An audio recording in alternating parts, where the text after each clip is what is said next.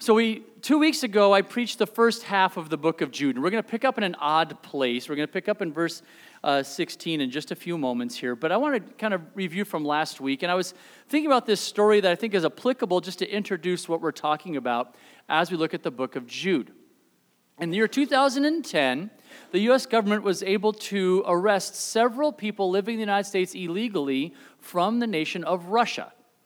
They are people who had been living in the United States for years, and they have been living here. They're young people who had gotten married to one another more out of arrangement by the Russian government, and they had snuck into the country via different ways in which they came in, and then they just started working regular jobs. One worked for Redfin, for example. One was working for a media outlet, and they were just going about living their lives, doing nothing illegal, until the Russian government would call upon them to activate them into the role of serving as a spy. And it was really, if you look at their lives, it was pretty boring work. It was mainly just like driving somewhere, take a picture, and then go meet somebody and hand off the picture. It wasn't like maybe just see in the movies with spies that are running for their lives and maybe taking lives and all of that. But in essence, they were called ghost operatives, which sounds really cool. But what they were is they were snuck into the country just to live their life, and when called upon, they would then rise up and commit some sort of act of espionage. And the United States government was able to identify them, arrest them, and I don't know how it all went after that. Some, I think, were just disappeared, went out on bail, and others, I don't know. But the point being I have is this. I was thinking about that story when looking back at the book of Jude again. Because Jude sits down to write a letter commending a church on how well they're doing, but then felt compelled by the Holy Spirit to warn them about, as Jude says in verse 4, for certain individuals whose condemnation was written about long ago have secretly slipped in among you. They are ungodly people who pervert the grace of our God into license for immorality and deny Jesus Christ, our only sovereign and Lord. As I said 2 weeks ago, I've always been less concerned about the atheistic or liberal attacks on the Christian church, because we're usually pretty good at seeing those coming, right? If an atheist were to declare to themselves, I disagree with those Christians because I don't believe there's a God, as Christians, you kind of go, well, that's an easy one. I see him. We're not going to let him speak in our church. That's probably a good idea. Where sometimes we in the Christian community fall prey to false teachers is our trust of those who sound like they agree with us, who then suddenly surprise us with something that we feel like this might not sound right, but yet it's that guy, and I love that guy, but it doesn't sound right. But he must know more than me, so he must be right. And the list is very long of famous Christian leaders who have had hard falls from the faith, not just morally, but even theologically. Normally I don't name names, but I'm not the pastor, so no, just kidding. I went to Matt. But one of the famous stories, and the author of the book wouldn't mind saying this to you because he's made it very public, but I remember back in the day when I was younger, we had this very famous book called I Kissed Dating Goodbye. I don't know if you remember that book or not. Well, the author of that book disavowed his faith a few years ago. Says he was totally wrong in the book. His faith he doesn't believe in his faith anymore. But when you listen to him tell the story, it's obvious that the public pressure of holding a stance as the Bible being true and marriage being between a man and a woman, and that took its toll on him to the point where he decided, I must be wrong in what I've always believed, and the Bible must be wrong because this many people disagree with it, and it just became an easier way. We know famous apologists who lived secret lives for decades. We have very famous Christian music artists that have suddenly changed their viewpoints over the last 15, 20 to 30 years. And it's very disheartening. But it causes in all of us this conundrum in our minds and in our hearts of, are we right? Is this right? Because these people that I think very highly of suddenly don't believe what they've said they've always believed. What does that mean? And the wonderful news about the letter of Jude is he's addressing this, first of all. Jude is addressing this. Brother of Jesus, or half-brother of Jesus, is addressing this issue that's been around since the beginning of the church. So when you study history, which I'm a history geek, and you study Scripture, you start to realize that there's really not a lot new under the sun. Maybe the modes by which our messages come to us are new, right? Jude, James, Peter, they didn't have to worry about social media and everybody having the internet in their pocket. But they had to worry about the same issues we worry about today, which is, in Jude's case, people slipping into a congregation, then being placed in a position to teach or lead, and the church is wrestling with, what's going on here? Are they right or are they not right? And do we follow them or do we not follow them? And Jude gives us several warnings. We'll pick up on those warnings today. And then the wonderful thing is like all the other books of the Bible, they don't just leave you with the doom and gloom message. They don't just say, watch out for these guys. Okay, now you're on your own. Figure out how to deal with it. It's not how the Bible operates. Jude gives us a plan as he wraps his letter. He gives this church advice on how to handle the conundrum that they are in. The tough thing about most biblical advice is it's not easy, because the battle that we are in is not an easy one. The life that we are living is one that is set up to be contrary. In fact, I listened many years ago, this is probably at least 13, 14 years ago, to Francis Chan speak at a conference in which he pointed out that every book of the New Testament, other than 1 Timothy, promises Christians persecution. But yet, as believers, we're surprised when it happens. But I think the Holy Spirit's saying, why are you so surprised? I've made it very clear that following Christ is going to mean difficulties. And so Jude's going to tell us this isn't going to be easy, but here's what you need to do. So if you haven't opened already, please open to the book of Jude. And I am going to take a moment just to read the whole thing through again, all whopping 25 verses. It is kind of long, I know. But I do believe, especially if you were not here 2 weeks ago, you should hear the whole book before we pick up in a very odd place to pick up, which is going to be, actually we're picking up in verse 11, which starts off with, woe to them. So that's a bad place to start, especially if you weren't here 2 weeks ago. So you need to hear who the them is and why woe is the term used to describe them, okay? Starting in verse 1. Jude, a servant of Jesus Christ and a brother of James, to those who have been called, who are loved in God the Father and kept for Jesus Christ, mercy, peace, and love be yours in abundance. Dear friends, although I was very eager to write to you about the salvation we share, I felt compelled to write and urge you to contend for the faith that was once for all entrusted to God's people. For certain individuals whose condemnation was written about long ago have secretly slipped in among you. They're ungodly people who pervert the grace of our God into a license for immorality and deny Jesus Christ, our only sovereign and Lord. Though you already know this, I want to remind you that the Lord at one time delivered his people out of Egypt, but later destroyed those who did not believe. And the angels who did not keep their positions of authority, but abandoned their dwelling, these he has kept in darkness, bound with everlasting chains for judgment on the great day. In a similar way, Sodom and Gomorrah and the surrounding towns gave themselves up to sexual immorality and perversion. They serve as an example of those who suffer the punishment of eternal fire. In the very same way, on the strength of their dreams, these ungodly people pollute their own bodies, reject authority, and heap abuse on celestial beings. But even the archangel Michael, when he was disputing with the devil about the body of Moses, did not himself dare to condemn him for slander, but said, "The Lord rebuke you."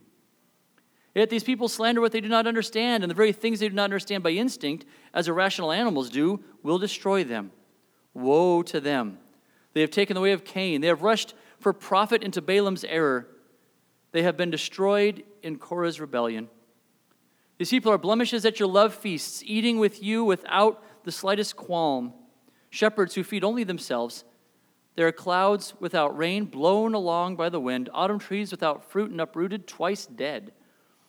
There are wild waves of the sea, foaming up their shame, wandering stars for whom blackest darkness has been reserved forever.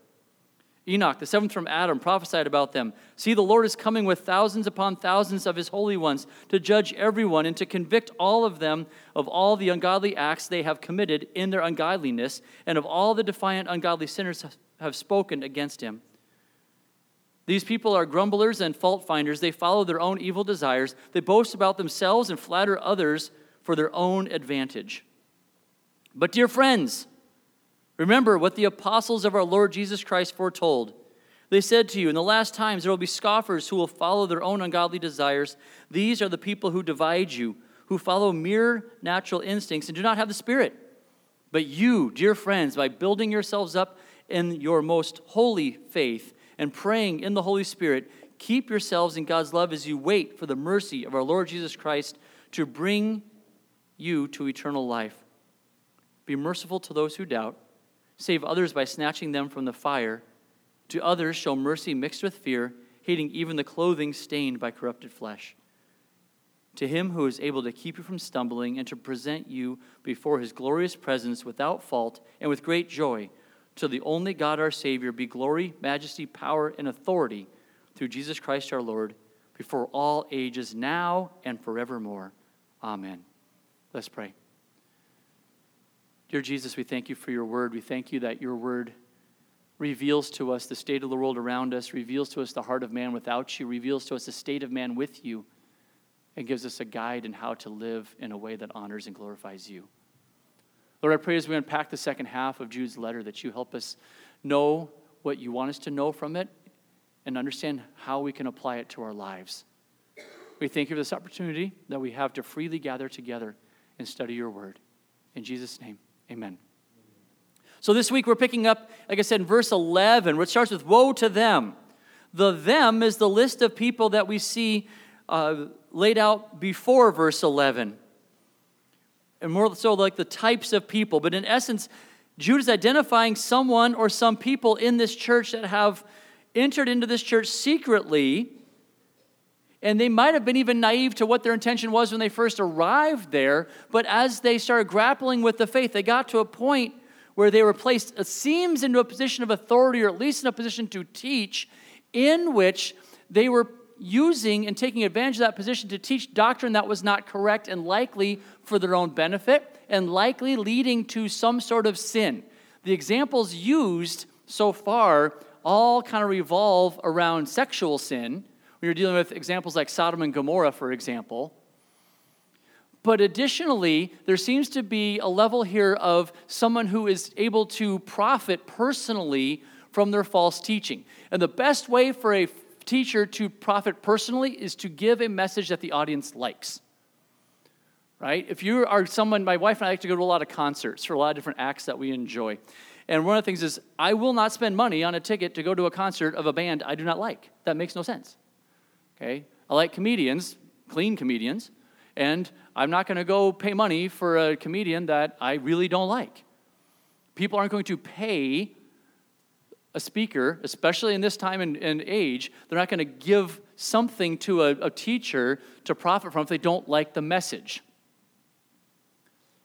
And that's why I'm sometimes wary of, and I appreciated Matt last week putting up was it Pastors and Sneakers? I don't know what the official site was.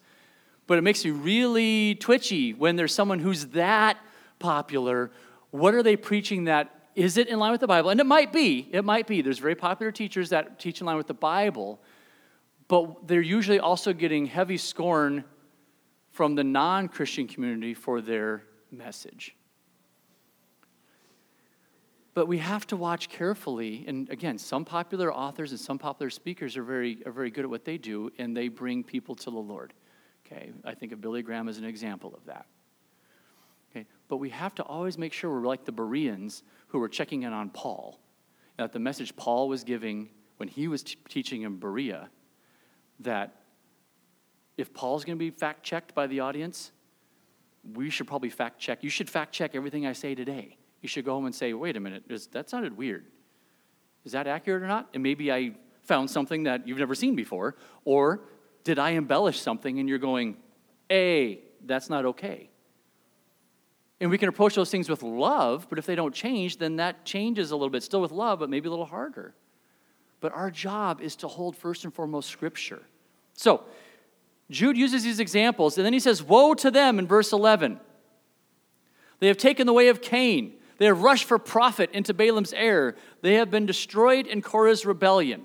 So if you look at the examples here in verse 11, what Jude is doing is saying those people who are speaking about things they don't understand. That's the example of Michael contending with the devil over Moses' body, which you won't find in Scripture. You'll find that in the Assumption of Moses, We talked a little bit about last week about where should or shouldn't you use that as a valid source. I shouldn't say last week, 2 weeks ago. Okay?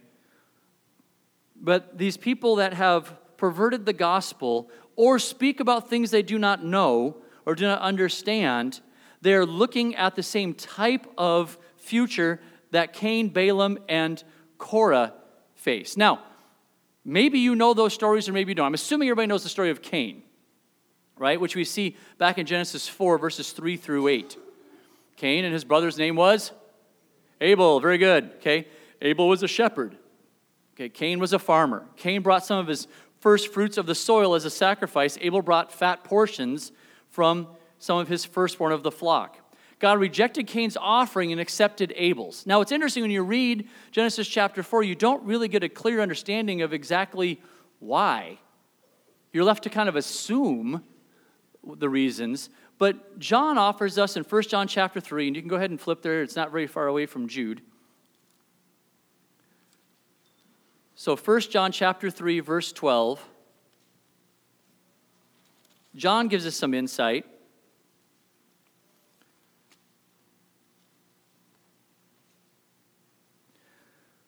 Where he writes in 1 John chapter 3, verse 12. And I'll start with 11 just to give you context. For this is the message you heard from the beginning. We should love one another. Do not be like Cain, who belonged to the evil one and murdered his brother. And why did he murder him? Because his own actions were evil and his brothers were righteous. That's not as complicated as maybe you might think. God knew the heart of Abel and knew the heart of Cain. Now, when you look at the story in Genesis chapter 4, God actually gave Cain a second chance to do the right thing, right? He tells Cain that sin is crouching at your door, but you must master it. So what does Cain do? Does he do the hard work of saying, you're right, and he follows the Lord instead of giving into temptation? He doesn't resist the temptation, but instead he takes the easy way. He gives into his jealousy, gives into his anger, and he kills Abel. He did not have love, but he was bringing his sacrifice just out of obligation. Balaam, and we can't really read this story because it's pretty long one. It's Numbers chapters 22 through 24. So if you're taking notes and you just want to know where do you find this. And it's in Numbers chapter 22 through 24. And it's a very interesting story because this is a story in the Bible where a donkey speaks.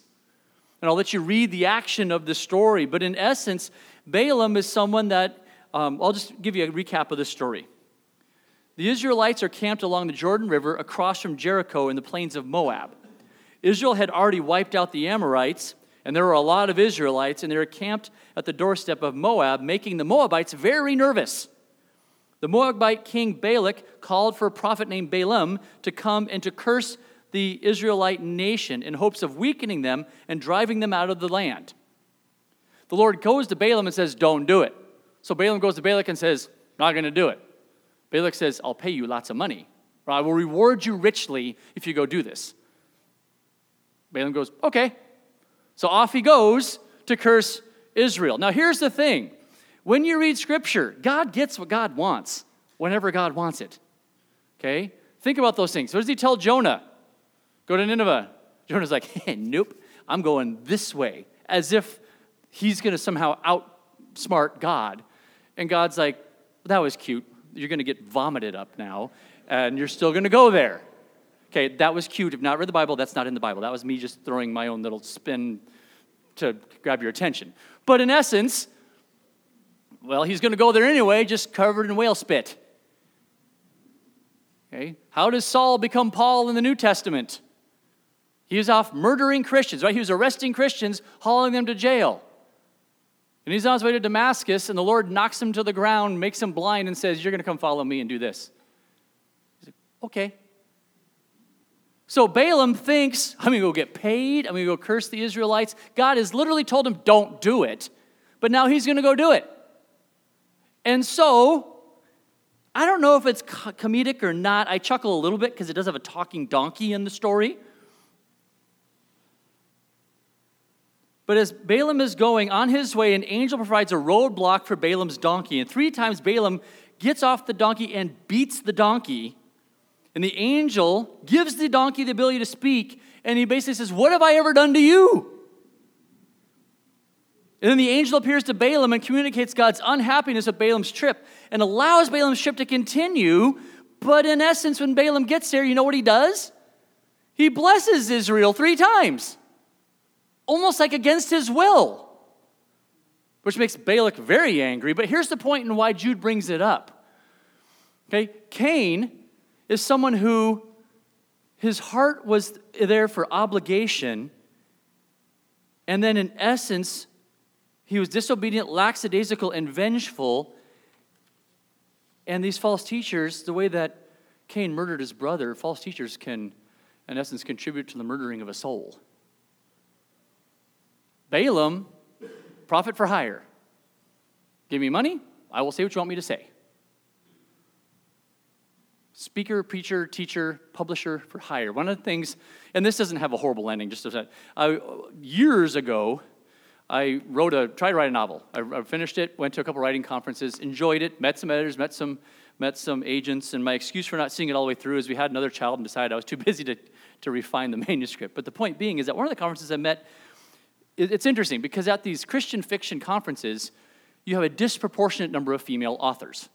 Like lots. Prairie romances were all the rage at the time. If you want to know about somebody living on the frontier, the prairie, maybe a pilgrim even, and her love saga, we had lots of those in Christian bookstores at the time. Murder mysteries, spy novels, things like that, not so many.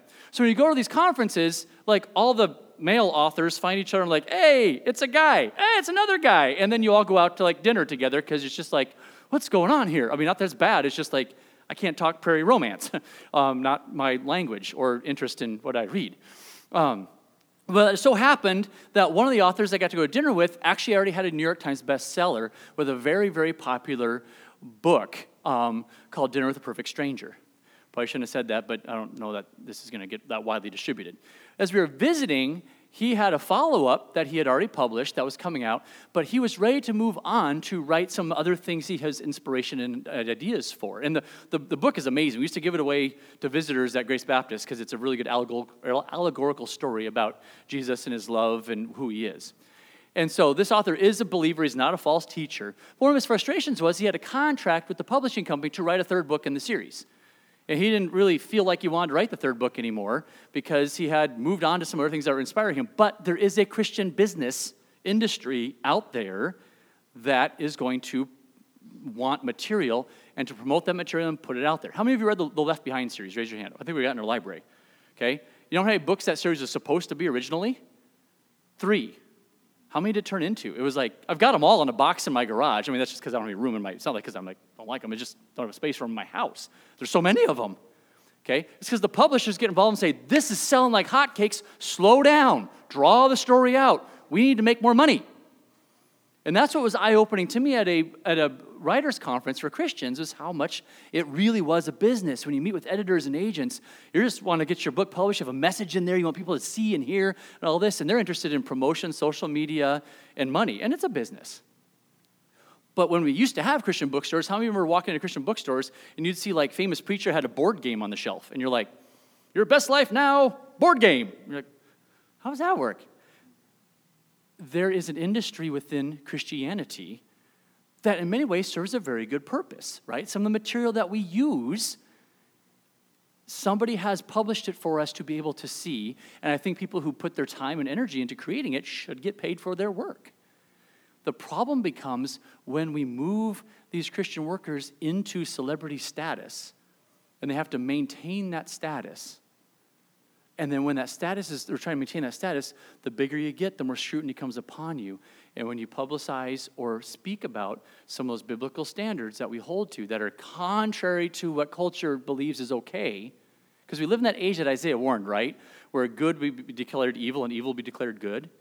So if you're really teaching this, you're going to bring all heaps of criticism on you. And that's when some people recognize it as an opportunity to make money. Others who have been moved into that recognize to keep their platform, they have to water down their message or even change it. And that's why we, as believers, taking these things in, have to be very discerning as to what they are. But that's what Balaam falls into, is he's going to get paid to curse Israel, but instead he blesses them 3 times and gets in trouble with his with the king. And 2 Peter 2:15 through 16 gives another explanation of that. We won't read it now because I've already taken half the sermon time to talk about one verse. So, yeah. So if you look at Korah, the other story about Korah is in Numbers 16. He was a Levite who felt it was his right and privilege to be priest over the Hebrew people. He brought 250 leaders of Israel with him to oppose Moses' leadership in an attempt at a coup. If you don't want to know how hard leadership is, read Moses' story. Wow, that's just like one problem after another. So leadership is not always the glory of being the leader. It's the consistent migraine of leading people, and that's Moses. It was a coup attempt. And revolting against Moses, Korah was revolting against God himself as he chose Moses to lead. And Moses offers a dare, and it's kind of a strange dare. And again, you can see this in Numbers chapter 16, 28 through 30. And Moses says, look, if all of you who are challenging me today, if you all die of a natural death that men experience, then God did not obviously appoint me. But if God will bring about something totally new, and the earth will swallow up the rebels and take them to their graves, then you know that I am the one that God has selected to lead. Now, that's a really specific dare, right? So if I'm standing there as one of the 250, I'm like, I need to move. This is not going to go well, because that's really oddly specific. And by the time he's done speaking, the ground opens up, and those who are challenging his leadership got swallowed up by the earth. So when you look at this, how seriously does God take false teaching? How seriously does God take those who challenge his authority? How seriously does God take those who lead God's people astray? Those are not nice examples at all. Now, what is the danger in them? Verse 12, and we will move quicker than this to the end. I promise you, you'll be home by the 1:30 NFL football game this afternoon, with lunch before that even. Okay, these people are blemishes at your love feasts, eating with you without the slightest qualm, shepherds who feed only themselves. They are clouds without rain, blown along by the wind, autumn trees without fruit, and uprooted, twice dead. They are wild waves of the sea, foaming up their shame, wandering stars, for whom blackest darkness has been reserved forever. Enoch, the seventh from Adam, prophesied about them. See, the Lord is coming with thousands upon thousands of his holy ones to judge everyone and to convict all of them of the ungodly acts they have committed in their ungodliness and of all the defiant words ungodly sinners have spoken against him. These people are grumblers and fault finders. They follow their own evil desires. They boast about themselves and flatter others for their own advantage. And that's going to wrap up the expose that Jude offers about the false teachers. And remember, we talked about 2 weeks ago, Jude intended for this letter to be circulated beyond the church that receives it. If you look back at the very beginning, he says, to those who have been called, who are loved in God the Father and kept for Jesus Christ. Well, that's every believer everywhere. That's why it ended up in our scriptures. So it's a warning for all of us to understand. Now, in verse 12, these people are blemishes at your love feasts. Now, the blemished word can also be translated as rock or reef. And so there is this analogy here of underwater rock or reef that you cannot see, but what does it do to your boat if you hit it? A few years ago, my oldest Elijah and I, we thought it would be like a 3-hour canoe ride, and it was significantly longer. Well, we hopped into the Willamette in our canoe down at Willamette Mission and decided we'd paddle it, ride the non-existent current of the Willamette up to Newburgh. Whew. And it was sunny, not a cloud in the sky, and hot. But every once in a while, and that river's pretty easy, too easy, because it was just, if you stopped paddling, you weren't moving. So we paddled for 6 hours with several breaks in between, because our shoulders were like, and we were beat red. So it was an adventure that we made it through, and we can laugh about it now. At the time, we're like, where's the nearest landing that your mom can come pick us up? But every once in a while, in our aluminum canoe, we'd hear a big clank, bang, boom, and we're like, what is that? And you look over the edge, and there's a rock or a tree or some branches sticking up. And there's some harrowing moments there, not knowing the river very well, that I thought, we're going to go down. Now, we got our life vests on, and we'll paddle over in shame, call for help. But not knowing what was there, we could have easily lampooned ourselves. And that's the analogy here, which is these teachers and this kind of false teaching is just hidden under the surface, but it can wreck or lampoon the entire church or the mission of the church. And he goes on to give examples, and I'll just go through them very quickly, but in essence, the commonality, the common thread between the clouds and the fruitless trees and the wild waves, and the wandering stars, they're all useless. They're useless, right? Now, for us, we might say, I love a cloudy day in the summer because it brings me shade. Well, if you're living in a mainly agricultural society and you have a cloudy day, what do you want from those clouds? Rain. There's no point in that cloud if it's not giving me rain for what I need for sustenance and my economy. If it's going to be cloudy, it might as well rain. Okay, and as you go through that, the autumn trees, again, agricultural society, not too high they're not too happy about just an ornamental tree that looks pretty. They need that tree to serve its function. If that tree does not have fruit, it's not worth its existence. They need it to survive. And then more kind of seafaring examples with the waves at sea or the wandering stars. And if you're navigating a boat at night and the stars are moving on you, how good does that do, or how well does that help you get to your destination?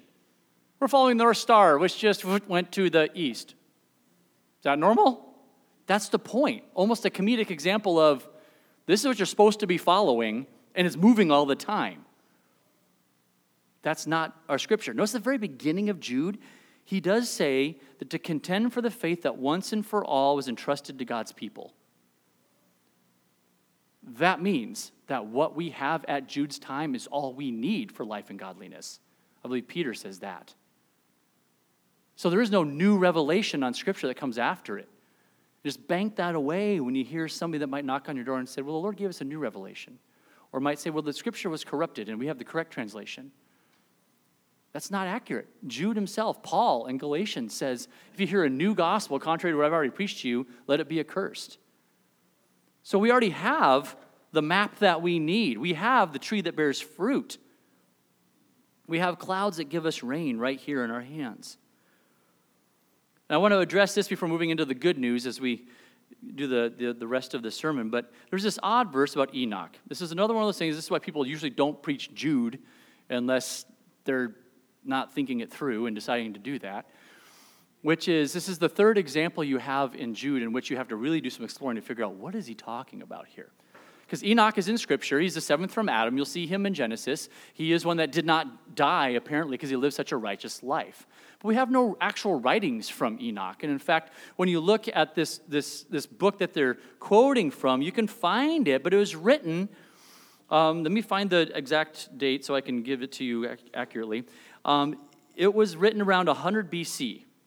So it's pseudepigraphal. In other words, it was written by somebody, then they put Enoch's name on it. Now, because it's included here doesn't mean suddenly it was inspired and should be part of the canon and thrown into our scriptures. What it means is Jude is using an example that the audience would be very familiar with. Okay, I've used a couple of illustrations here to try to make my point today. In his letter, he's referring to something that is actually accurate scripturally when you look at the quote.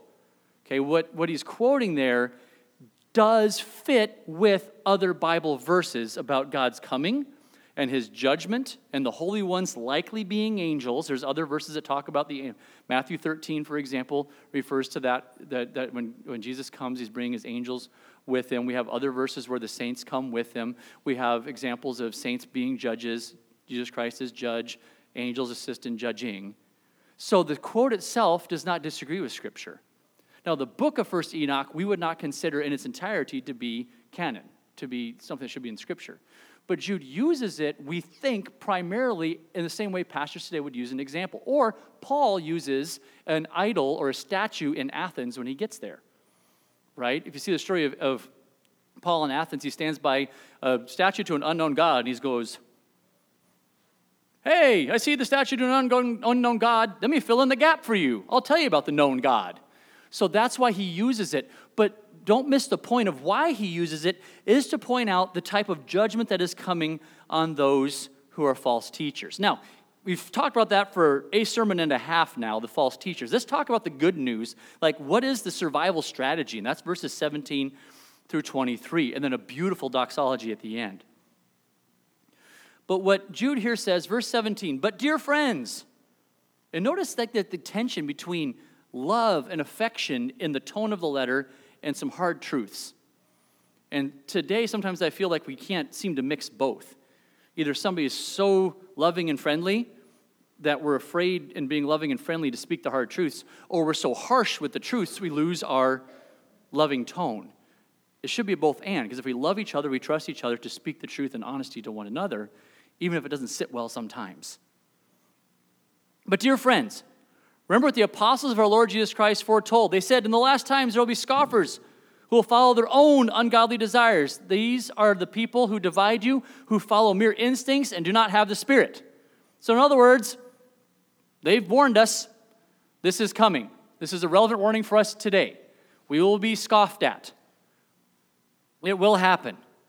But you, dear friends, by building yourselves up, and here's the plan right here, by building yourselves up in the most holy faith, praying in the Holy Spirit, keeping yourselves in God's love as you wait for the mercy of our Lord Jesus Christ to bring you to eternal life. Be merciful to those who doubt, save others by snatching them from the fire, to others show mercy mixed with fear, hating even the clothing stained by corrupted flesh. We have 6 things there. Now, I know at this point, if I'm in the audience and the speaker goes, we have 6 points that we see here in the audience, I'm going, what time is it? Is he going to go through 6 points? These are really quick points that are really the easy but thorough plan on how to persevere. First of all, on our own, we can't do any of these, right? Because look at the beautiful doxology. To him who is able to keep you from stumbling. So he is the one that will keep us from stumbling. Our part of the deal is, I'm asking you to do these things, and I will help you do these things, which will embolden you to keep you from falling. Right? There's always this component of I can help my children by giving them advice, and I can be their safety net, but at some point they have to follow the advice that I've given them. So, dear friends, build yourselves up in the most holy faith. How do we build ourselves up in the faith? Well, the first and foremost thing that we cannot ever grow lazy with is reading the Bible. And it's like total church answer you've heard since you were old enough to read. Mom and dad have told you, read the Bible. But do we do that? Because what I find sometimes is I'm often sometimes more interested in the book about the Bible than I am about the Bible itself. There's millions of books, and many of them very, very good, that have helped me. I used books in preparing for this study, but they don't trump my time reading the Bible itself. If you have not been someone who has typically just read through the Bible, talk to one of the elders of this church. They'll be happy to help you know where to start and how to go about doing that. But we need to spend time scripture reading, listening to sound teaching, and being in a fellowship with other believers where iron sharpens iron. The best defense is a good offense. My Denver Broncos, believe it or not, beat the Kansas City Chiefs a couple weeks ago. Last week. I was stunned because the Broncos have been horrible and the Chiefs are the Chiefs. You know how they beat the Chiefs? Now, if you suddenly want to participate in that question, I don't. But the point being is this. They didn't give Patrick Mahomes the ball.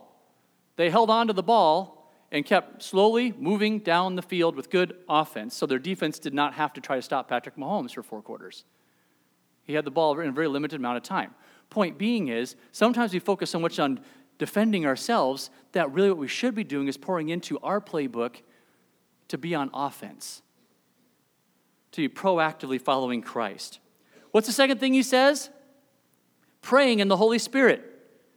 Okay, not just pray at dinner time, but are we spending time individually and collectively with people around us praying? One of my favorite things about my job at the school I work at is every morning as a staff we get together and pray together. We pray by name for our students, for our teachers, for one another every single day as we start the day. So it's a different prayer every day, but it's with the hearts and souls of the people that we lead and we work with in mind. But we pray in the Holy Spirit. Romans 8, 26 through 27, John 14, 14, 1 John 5, 15 through 16. The Holy Spirit guides our prayers. Do we ask for guidance from the Holy Spirit as we go about praying? Do we pray to be able to understand His Word? Do we pray to be able to stand strong under temptation, for perseverance when we're persecuted? Then we're told, verse 21, keep yourselves in God's love as you wait for the mercy of the Lord, Jesus Christ to bring you to eternal life. We persevere. We stay obedient to God, which is hard. The Holy Spirit's going to prompt us. The Holy Spirit's going to convict us of sin, but the Holy Spirit's not literally going to move your hand or your foot or your mind away from what you shouldn't be doing. He gives us all the tools. He gives us the prodding. But our habits are what is going to make us successful or not in warding off sin. One of the things that's interesting, and this is from a sermon I heard years ago, but when you look at 1 John, I love the book of 1 John, but it speaks to us about eternal security. But it speaks to us not necessarily about feeling eternally secure. I believe that once you are saved, you are always saved. I believe Jesus Christ died on the cross for our sins. He rose again. If you believe in him, you are his child. You are sealed with him for eternity. That does not mean God will let you feel secure in your sin. Growing up, if I was caught in a bad habit or doing something I should not be doing, my mom or my dad's responsibility does make me very uncomfortable with doing something contrary to what God would want me to do. Would we all agree on that? But sometimes we start feeling very twitchy about our own faith. Maybe I'm not saved. And usually when we feel like maybe we're not saved, it's because we're identifying in our own mind a certain sin, action, attitude, or activity that we're involved in.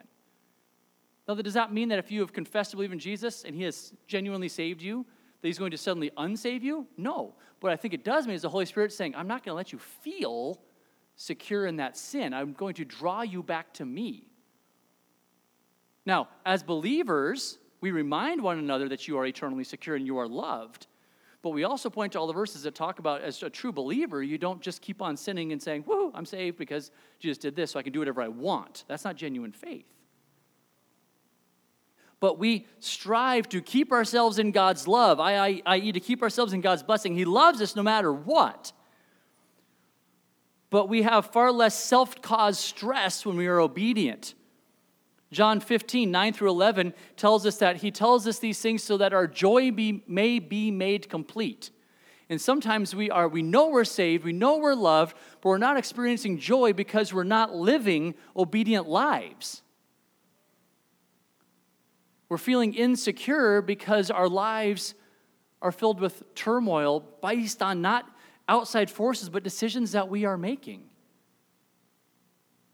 I think about all the times as a pastor and working with married couples who are struggling mightily with one another. And almost every time when I would meet with a married couple that was struggling, it was their spouse's fault.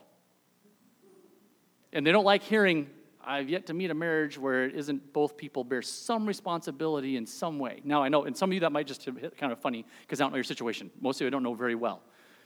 Okay? And it does not excuse if somebody in the marriage has done something very egregious toward the other. But in the general sense of doing marital counseling, usually you can identify something in each person. Maybe one does carry way more responsibility than the other, but the reason they're finding a lack of satisfaction in their marriage is because the other person's doing this. And if only they would stop doing this, and this, then we'd have joy. We'd be happy. And so sometimes we lack our joy in our lives and in our faith because we are consistently dabbling over here, contrary to what God's will is, then we wonder why we can't feel joyful. God doesn't work on a karma system, but there is just a natural set of consequences that comes with not being obedient. Then, what else do we do? Here's the really proactive step. When we stop worrying about ourselves and start worrying more about others, we actually, I think, experience more joy. And when we're busy following Christ, we're too busy chasing him to get caught up in sinful habits. So what do? We do be merciful with those who doubt. Now, that might seem kind of different because I'm giving you this whole week and a half, 2 weeks sermons about watching out for false teachers and not tolerating it. This is not talking about the person who is leading others astray. This is talking about the person in the flock or in the congregation who has doubts. Doubts are a normal, natural thing. And so we need to be merciful with those who doubt, which means you are open to people asking questions. It's a safe place to ask those questions that we then provide the answers to. We don't let them wallow in their doubt and say, everybody might be right about that. Who knows? No, they've asked a question. Let's try to give them an answer. But we be patient with them. because the Bible says so isn't really an adequate answer to a lot of young people when they have questions. We have to be able to go further and explain what the Bible says, why do we believe it's correct, and how does that live out tangibly in our lives in a good way. But we're merciful, not scared, when someone expresses doubt. What's the outward, what does it end up looking like? You end up saving others by snatching them from the fire.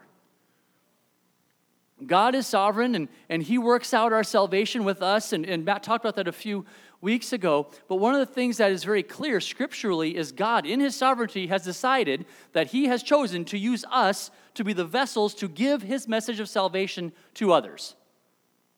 Can he operate like he did with Saul when he turned him into Paul? Yes. But it's very clear scripturally, Matthew 28, 19 and 20, Acts 1, 8, that there's an expectation upon us to make it known as to why we have hope and joy. And to make it known why we are able to be saved, which means saved from what? Death and sin, which means we have to be willing to point out the fact that there is sin. But what we're doing is being a blessed vessel. How beautiful are the feet of those who bring good news, it says in Romans chapter 10. To be able to provide the opportunity for others to find saving faith in Jesus Christ. And in essence, their eternal destiny is changed. Their eternal life is changed by answering those doubts, providing them with the answers, providing the opportunity to come to faith in Christ. To others, show mercy mixed with fear, hating even the clothing stained by corrupted flesh.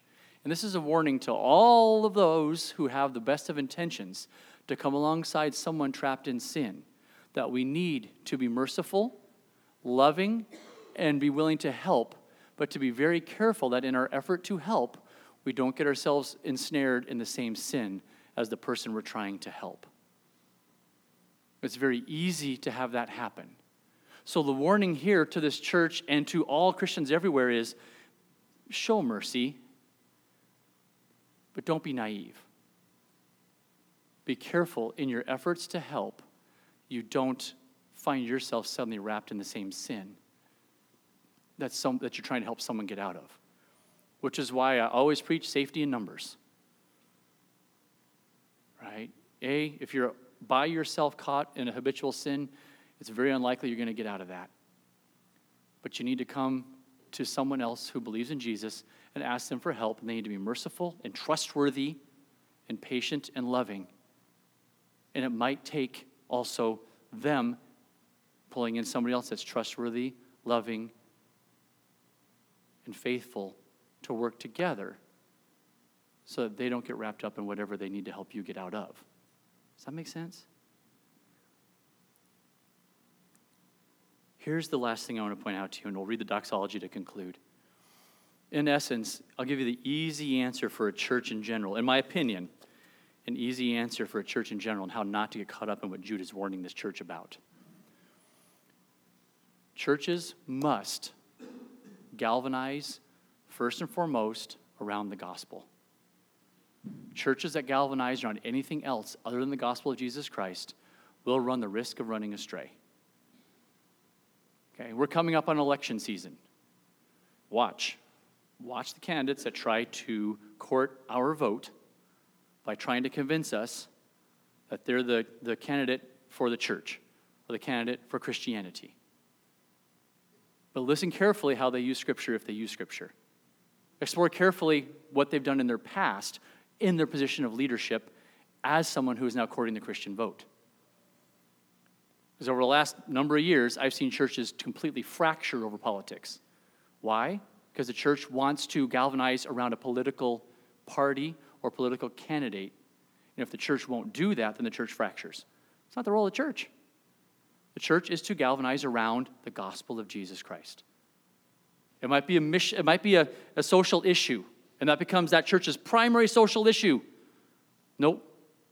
The gospel of Jesus Christ. Now, the gospel of Jesus Christ will help you interpret the social issue. It'll help you use a lens for that political candidate.